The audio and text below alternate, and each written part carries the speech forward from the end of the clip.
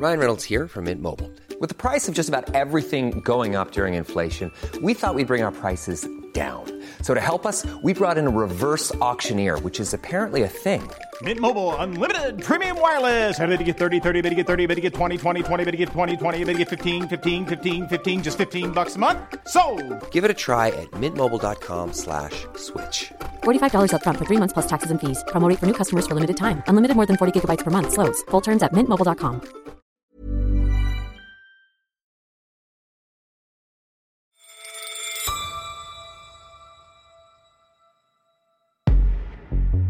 For most of the 20th century, inflation haunted investors.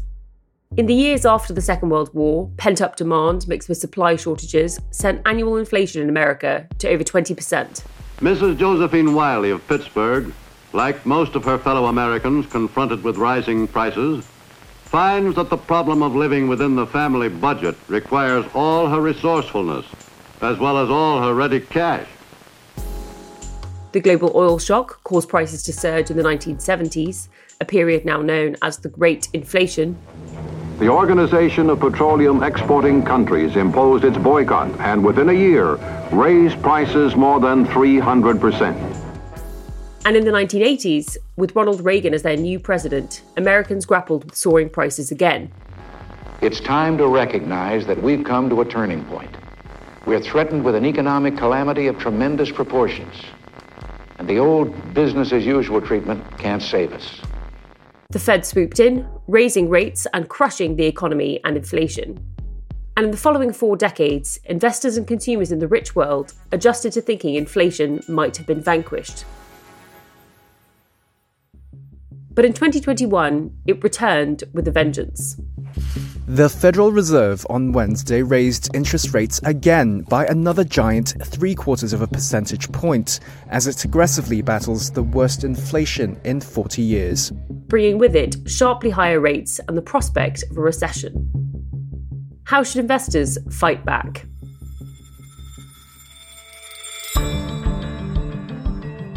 You're listening to Money Talks from The Economist, our weekly podcast on the markets, the economy and the world of business. I'm Alice Fulwood. I'm Samaya Keynes. I'm Mike Bird. And in today's show, how high inflation has rewritten the investing rulebook. First, we'll ask what investors are expecting. We're going to live with structurally higher inflation versus pre-pandemic levels, but also recession because the over-tightening from central banks will represent shocks to the economy.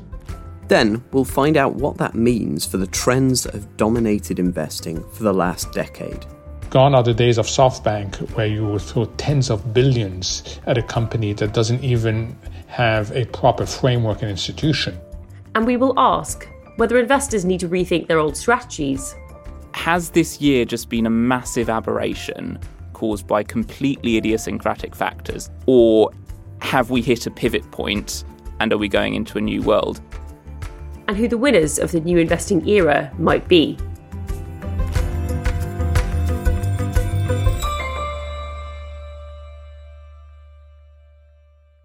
Samaya, Mike, hello. Hi, Alice. Hello. Have either of you looked at your investment portfolios lately? Well, yes, actually I have. I was having a day that was too good and I wanted to fix that. Yeah, no, I don't want to know. I'll never look. I find it's a good rule just not to know in any way at all, ever. That is probably wise. We're reaching the end of a torrid year for all kinds of asset classes, thanks to the mammoth shifts in inflation rates and growth expectations, which seem to have caught almost all investors by surprise. Yeah, and also podcast hosts. I mean, we did admit a few months ago that we were all in team inflation is transitory and also in team wrong. We did, and now it seems like the debate has moved on to whether central banks have the guts to bring inflation all the way back down to 2%, and even if they do, whether we might be getting new bouts of inflation more often in the future than we did in the 2010s. Exactly, and that is a big adjustment for investors because the rulebook that they have followed for the last 40 years, in which interest rates steadily declined, no longer really applies. And that affects basically every asset class, so stocks, bonds, private markets, venture capital, and so on. So to consider how investors are thinking about and preparing for this brave new world, I want to bring in our finance correspondent, Josh Roberts, who is writing about this for the paper. Josh, welcome back to the podcast. Thanks for having me on again. So why don't we start at the very beginning? What are the major macroeconomic drivers of markets and investing today, and how do those differ from, say, before the pandemic? Well, it's not so much a brave new world as it is Back to the Future. Since the start of the 1980s, so for 40 years, we had three really quite unusually benign trends. And those were inflation that went from being really quite high to falling across the period and then being pegged to virtually zero. We had the same thing in interest rates. They went from being in the mid-teens percentage points to falling for most of the period, being virtually zero in the aftermath of the financial crisis. And that was accompanied by modest growth across much of the rich world. Now, that was great for equity markets, which had overall a fantastic 40 years.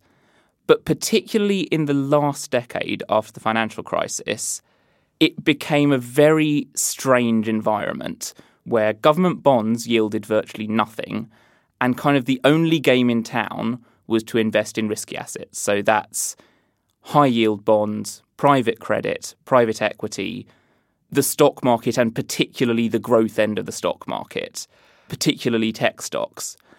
And that was where we were at the start of the pandemic. And then we had a really major pivot, which was that in 2021, inflation came back. And towards the end of 2021, interest rates started rising again, and then they really accelerated throughout this year. And how have markets taken that shift? How have they reacted? Very badly indeed. So pretty much every major market has tanked this year. And that's what's really unusual. We haven't had a stock market crash that's sort of one for the ages. A lot of indices have fallen by about 20%. And you can compare that to, for example, during the financial crisis, where the American S&P 500 index fell by nearly 60%, peak to trough. So it's not the depth of the fall that's been astonishing. What's been astonishing is that virtually everything has fallen in tandem. So you've had equities falling, you've had government bonds falling, you've had corporate bonds falling, you've had even supposedly safe havens like gold or like currencies like the Japanese yen have gone down in value versus the dollar. There's a particularly popular portfolio called the 60-40 portfolio, and this is 60% equities, 40% bonds. The idea is that the equities are going to earn the investor a decent return, but in downturns, when bond prices typically go up, the 40% bonds are going to protect them from losing too much value. From the start of the year to the most recent trough, which was halfway through October, that 60-40 portfolio, if you'd been a dollar investor with bonds being treasuries and stocks being American stocks, that portfolio had had its worst year since 1937. It's meant that there's been pretty much nowhere for investors to hide and protect their value this year. So do we have to sort of chuck out all of those old rules, or what are investors doing now? Well, not quite all of them, but definitely some. So this has been a really brutal year for investing in tech stocks. If you look at the NASDAQ index for American equities, that's far more heavily weighted towards tech stocks than the S&P 500 is, and it's done a lot worse. So certainly that overriding preference for growth versus value stocks seems to have gone in reverse for much of this year. But that doesn't mean that all of the trends need to go in the bin. So, for example, one of the great developments during this period was the growth of passive investment funds. So these are cheap tracker funds that allow you to replicate the performance of an entire market for very low fees. And it seems that was a good development from this period. That is just something that tends to lead to investors keeping more of their returns and paying less in friction costs. So there's no reason why that should necessarily go away. One of the huge reassessments that investors need to make is whether private markets can still be such a great source of returns in a high interest rate world as they were in a low interest rate world. So these ballooned in size when rates were near zero, But earning 7% on an illiquid, possibly riskier private investment looks fantastic if government bonds are near zero, but does it look quite as fantastic if government bonds are now yielding 4%? A lot of investors have bet really big on private markets, and it might be very difficult for them to back out of those bets. But you have to reassess whether they are still as valuable as they were when interest rates were near zero. Thank you, Josh. That was super helpful. We will come back to you later in the show, but to understand how some big investors are thinking through all of these themes and shifts, we are going to speak to Wei Li, who is the Global Chief Investment Strategist at the world's biggest investor, BlackRock. Wei Li, welcome to Money Talks. Thank you so much for having me, Alice. So first, how radically has the macroeconomic environment changed over the last year or so? In our view, actually, it has changed a lot. So if you look at the great moderation of the last 40 years from mid-80s to before the pandemic, it was a period that was very much blessed with low output volatility, low inflation volatility. It was a period that was blessed with increasing production capacity. And that meant the economic cycles during this period were very much driven by demand. And when that was the case, central banks' tool of interest rate cuts and interest rate hikes were very much effective in addressing the demand side of the equation, which is why we were able to enjoy this period of low macro volatility. But that period has come to an end because we're in an environment very much shaped by supply as a result of geopolitical fragmentation, in part net zero transition. The pandemic and the tragic war in Ukraine has exacerbated that.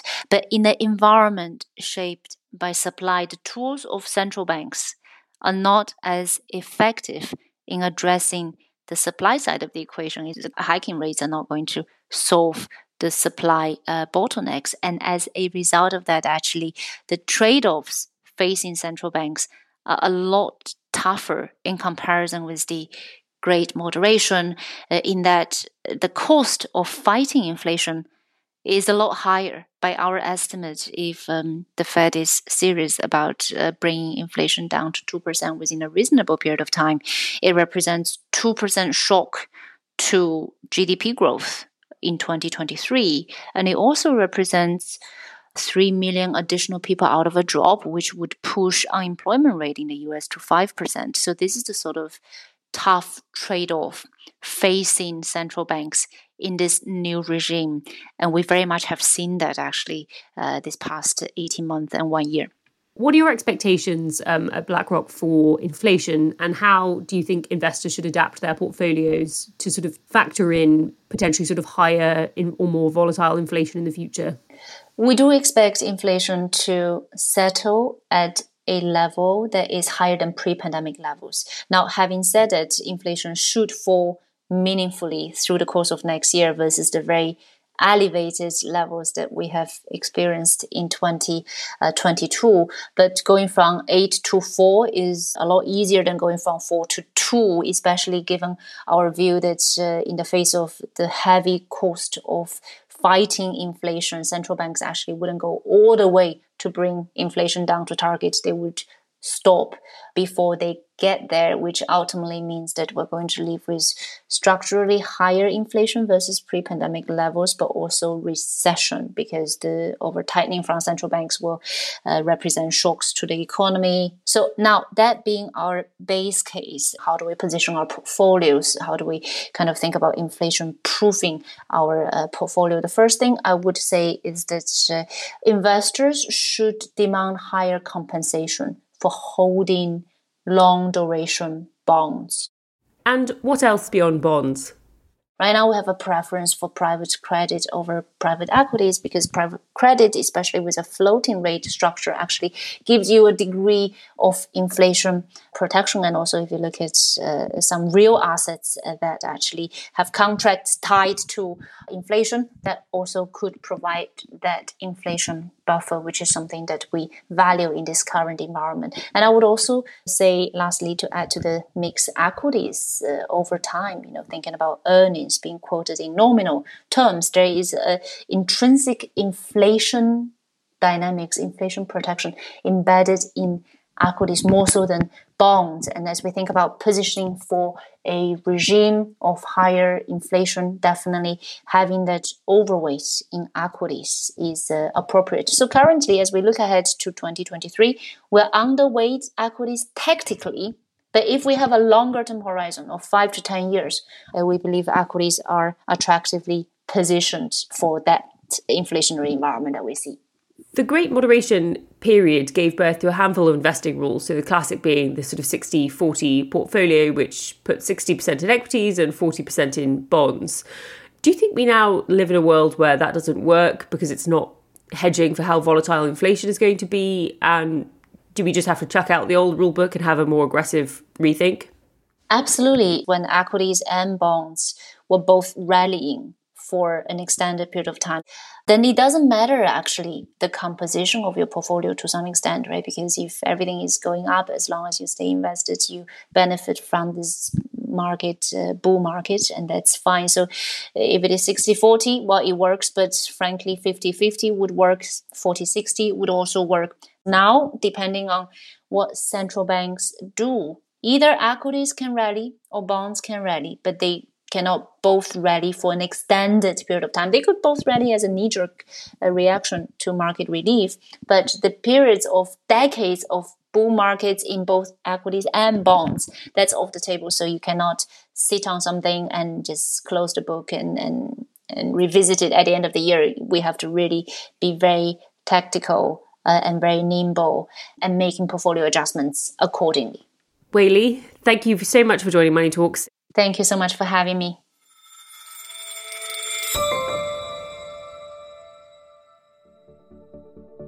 After the break, we'll hear how the new normal for investors will change life for everyone, from households to household name tech firms.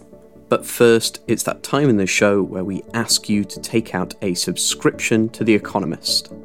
That will get you access to our China colleagues' excellent reporting on the protests against the zero COVID restrictions. Listeners can get a great introductory offer at economist.com/podcast offer. If you're already a subscriber, thank you very much. You should check out our newsletters like Money Talks and The Bottom Line. They're at economist.com/newsletters.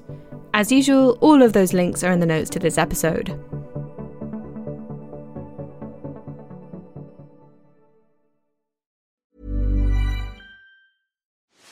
Are you ready to enhance your future in tech? Then it's time to make your move to the UK, the nation that has more tech unicorns than France, Germany, and Sweden combined. The nation that was third in the world to have a $1 trillion tech sector valuation. The nation where great talent comes together. Visit gov.uk/great talent to see how you can work, live, and move to the UK.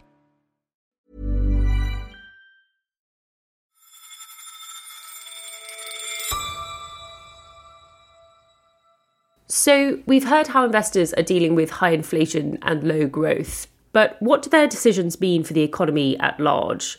To find out more, I spoke to Mohamed El-Erian, who used to run PIMCO and is now Chief Economic Advisor to its parent, Allianz. Hello, Mohamed El-Erian. Thank you so much for joining Money Talks. Thank you so much for having me. What are you expecting from inflation going forwards? Is the era of great moderation in inflation and cheap money over? So let me take the US as an example.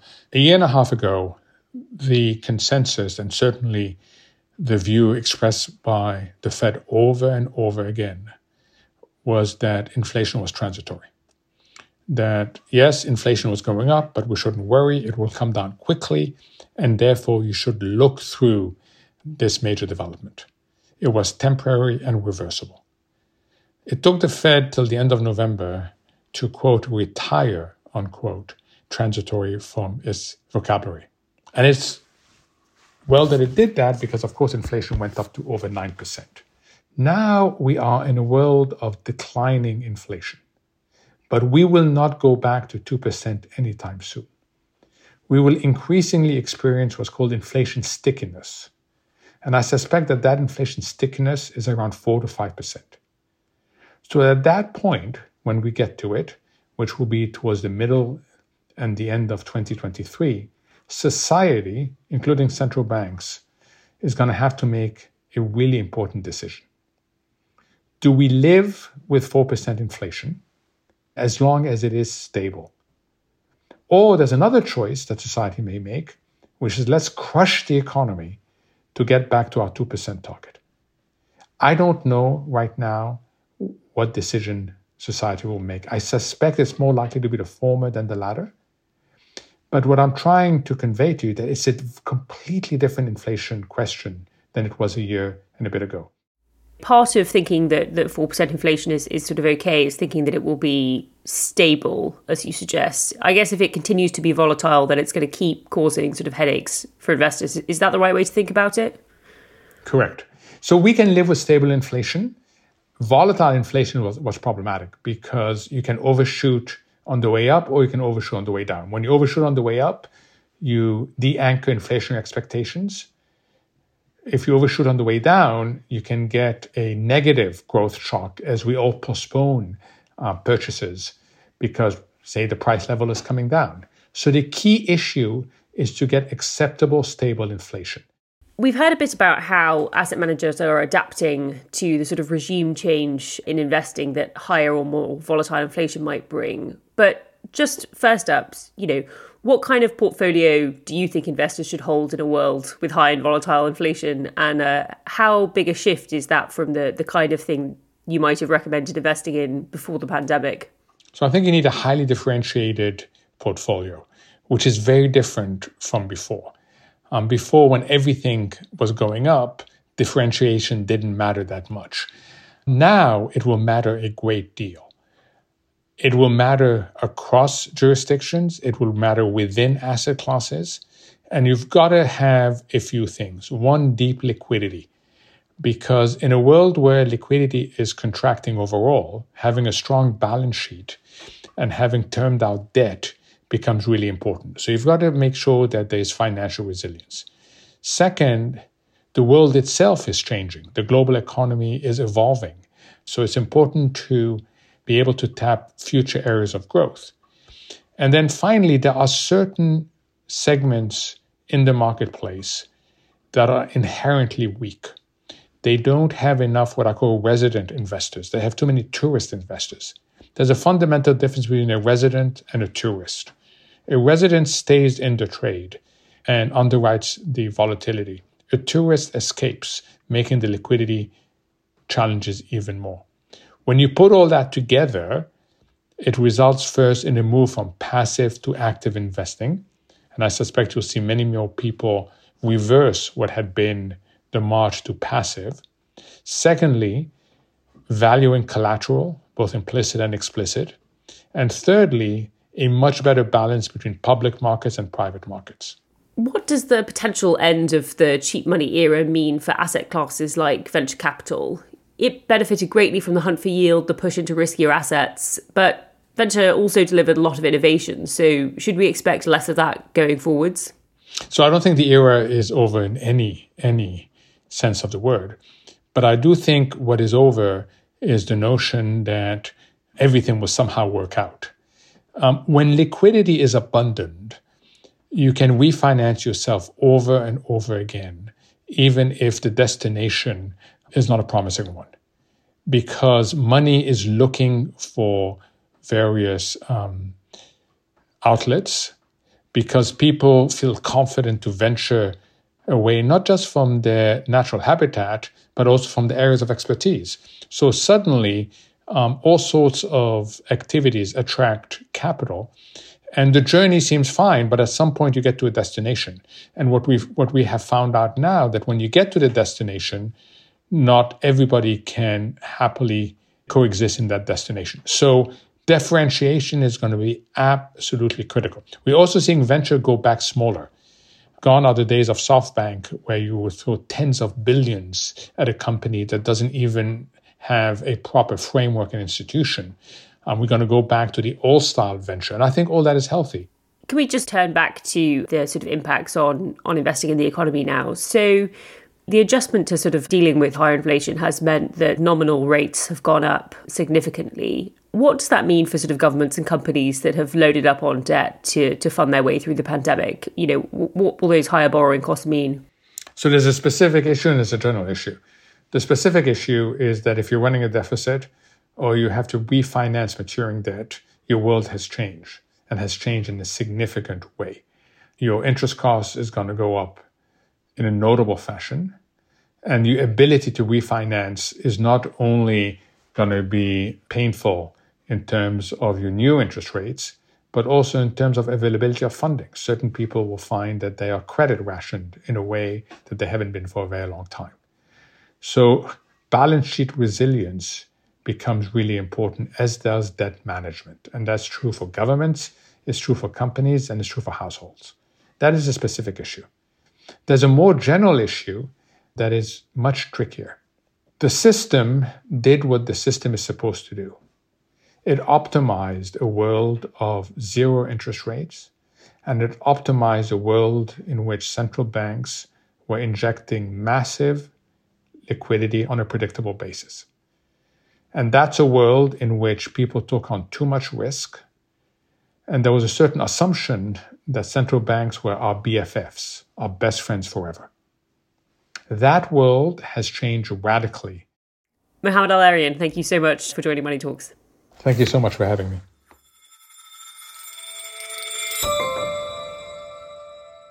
I'm back again with the economist Josh Roberts, so thank you very much for sticking around. One of the things that struck me listening to Wei Li and Mohamed El-Erian is that they have slightly different views on how much the sort of world has really changed. So Wei Li seems to think we're going to keep getting these supply-driven inflationary shocks.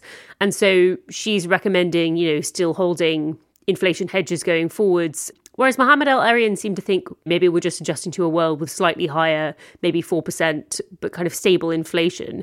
And so he is more focused on the near-term economic damage that the tightening might cause and therefore picking winners among companies or sort of debtors and things. Is that something you came across much in your reporting, this variation in how much the world has really shifted?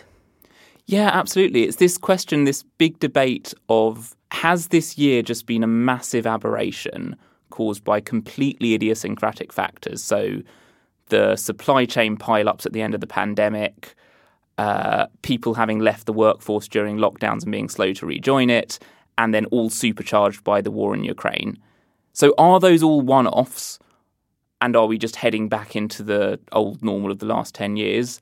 Or have we hit a pivot point and are we going into a new world? A lot of the investors that I spoke to were particularly cautious of trying to predict that. We sit here and we want to say that big macroeconomic trends are changing. But I think people who have been in the investment game for a long time are particularly wary of trying to predict those things when they've been burned so many times before, of trying to say, okay, this is a new macroeconomic regime and we need to adapt to it. And then that's not at all how it turns out. So I think one of the really big themes was this idea of diversification. Investors are not going to be able to reliably predict where inflation goes in 1, 2 or 5 years and how often the shocks are. But it's important to build in hedges against that uncertainty. So, the idea of including commodities in your portfolio where you might not have done before is particularly important. Because commodities are a frequent driver of inflation, they're also a great way of hedging against it. Yeah, it's almost as though if you don't include those hedges, you're betting that the world hasn't changed, which itself is now a sort of risk that you need to account for. Could we talk a bit more now about the impact on the economy of these shifts? We've talked about how investors are adapting, but what about the end entities that investors invested, the companies and governments? Surely this shift has put some companies, some governments in sort of a very tight spot. Yeah, absolutely. So during the 40 years when interest rate fell, and then particularly the last 10, 15 years when money was very cheap, central banks were flooding the market with liquidity, the world, governments and companies, got into an absolutely enormous amount of debt. And one of the really big challenges now is whether central banks, in their rush to tame inflation, can actually raise interest rates high enough to do that without inflicting enormous pain on those companies and governments. It's what we call the debt trap, right? Do we have the appetite to endure the economic downturn it would take to really kill inflation if inflation took off in a big way? Yeah, so certainly there are going to be some big losers from this shift. One of the points that you make in your excellent piece is about some of the distributional winners and losers of this shift to a higher rate, higher inflation world. So who are those winners and losers then? Well, so from any market crash, the people who are the most vulnerable are the people who are relying on their investments to fund their retirement and who are very close to that retirement because they have the least time to recoup any losses, whether that's by investing again or by saving more. So those a few years from retirement are always most vulnerable. The flip side of that is that things look much brighter for younger generations. So one of the bad effects of the storming equity market that you had post-financial crisis was that it brought forward future returns. You know, the fact that equities were doing so well meant that they would be expected to do less well in the future. They were getting more expensive. They were bringing forward into their present value the promises of future profits. And, you know, that was great if you owned them. But if you were a young person starting to save, what it was doing was depressing your expected returns from that. Just to seek some sort of personal financial advice, I guess. Most of the hosts of Money Talks and yourself, we're in that sort of middle 30 to sort of 40-year-old bucket. So what does it mean for the people like us? So I think it's a mixed blessing for people in their 30s and 40s. So for many in that cohort, they wouldn't have saved enough at the start of the boom years to have really benefited from the bull market that followed the financial crisis. But they probably have saved enough by the end of it to still have been pretty hard hit by this year's downturn. Now, they do have that silver lining that pretty much everybody has of higher expected returns in the future. But the sting for this cohort is they're also particularly likely to be hard hit by a housing slump that is taking place pretty much all across the world and that's only just starting. So people in that cohort might have recently bought their first home. They might have bought it at quite a high valuation and at a mortgage rate that was pretty low. Now the valuation of their home is likely to be hit and also the interest rate on their mortgage is likely to go up. So that will have lasting effects on a generation's finances.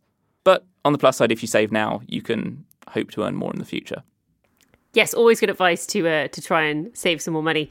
Josh, thank you so much for joining the show. Thanks very much for having me, Alice.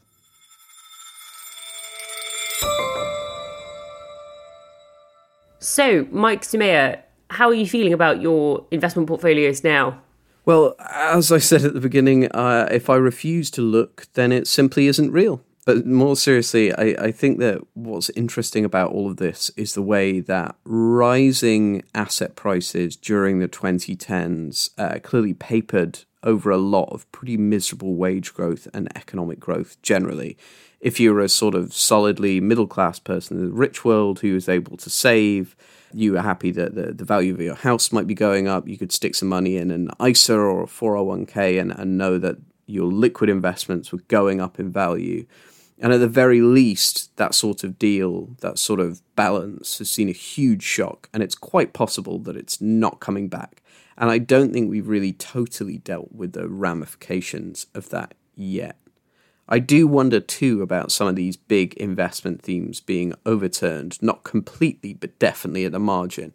I don't think passive investment is going away. I've got a personal preference for that. I don't like paying high fees. You know, I think index tracking is a sort of still likely to be the wave of the future in investing. But you look at an area like macro trading, where you have hedge funds that once sort of dominated the world with big bets on geopolitical and economic shifts.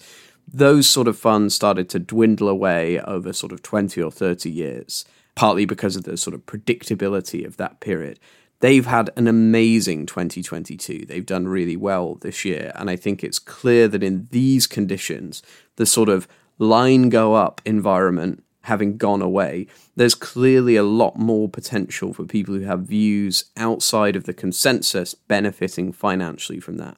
It's not as much of a one-way street. It's not an environment where passive will predominate quite so much, I think. Yeah, I mean, I agree with all of that. And I think more generally, my main takeaway from this episode is something that Josh mentioned right at the beginning, which is that this is less of a new normal and more of a return to the old normal. You know, that deal that Mike, you were just describing was really weird, and it had some fairly significant downsides. And now we may be in this transition back to this old equilibrium or this new equilibrium.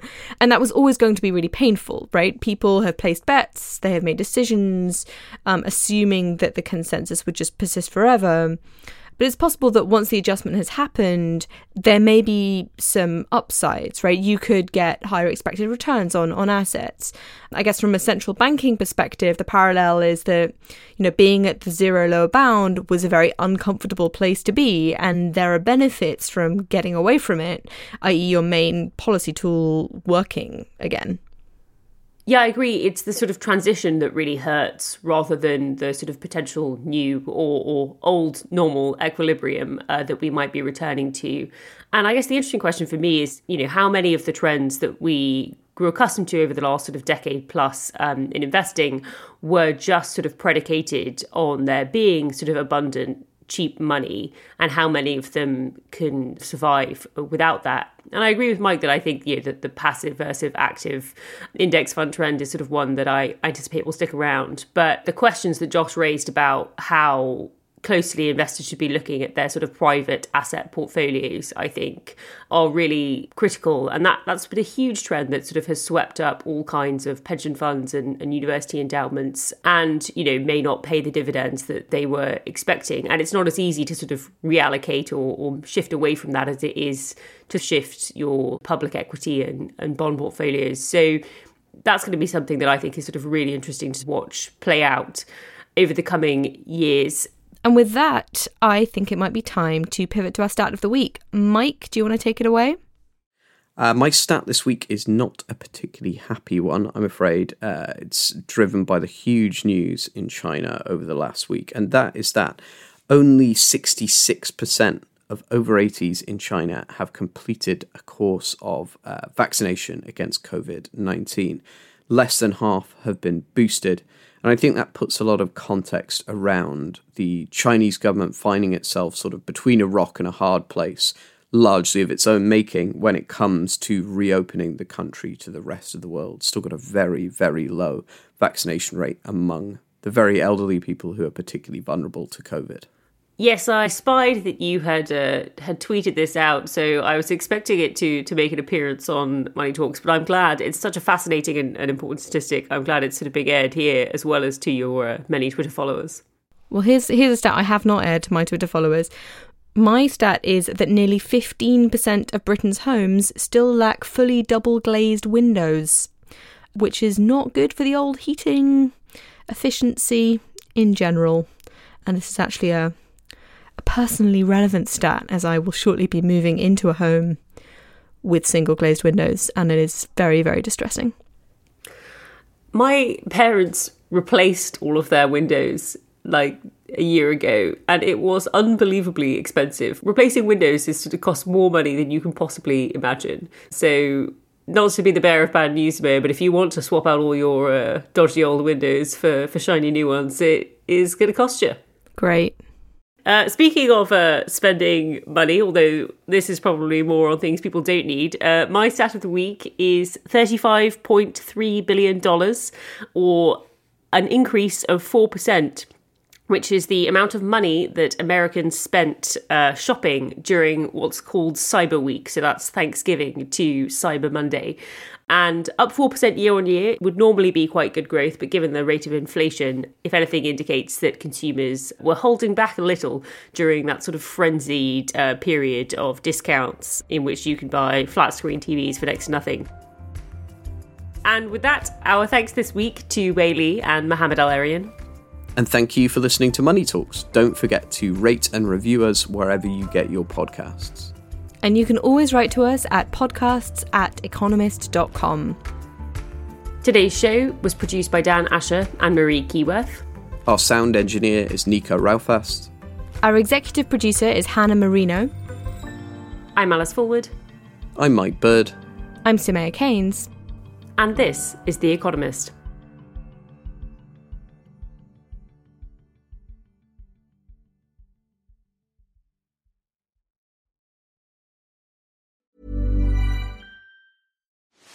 Are you ready to enhance your future in tech?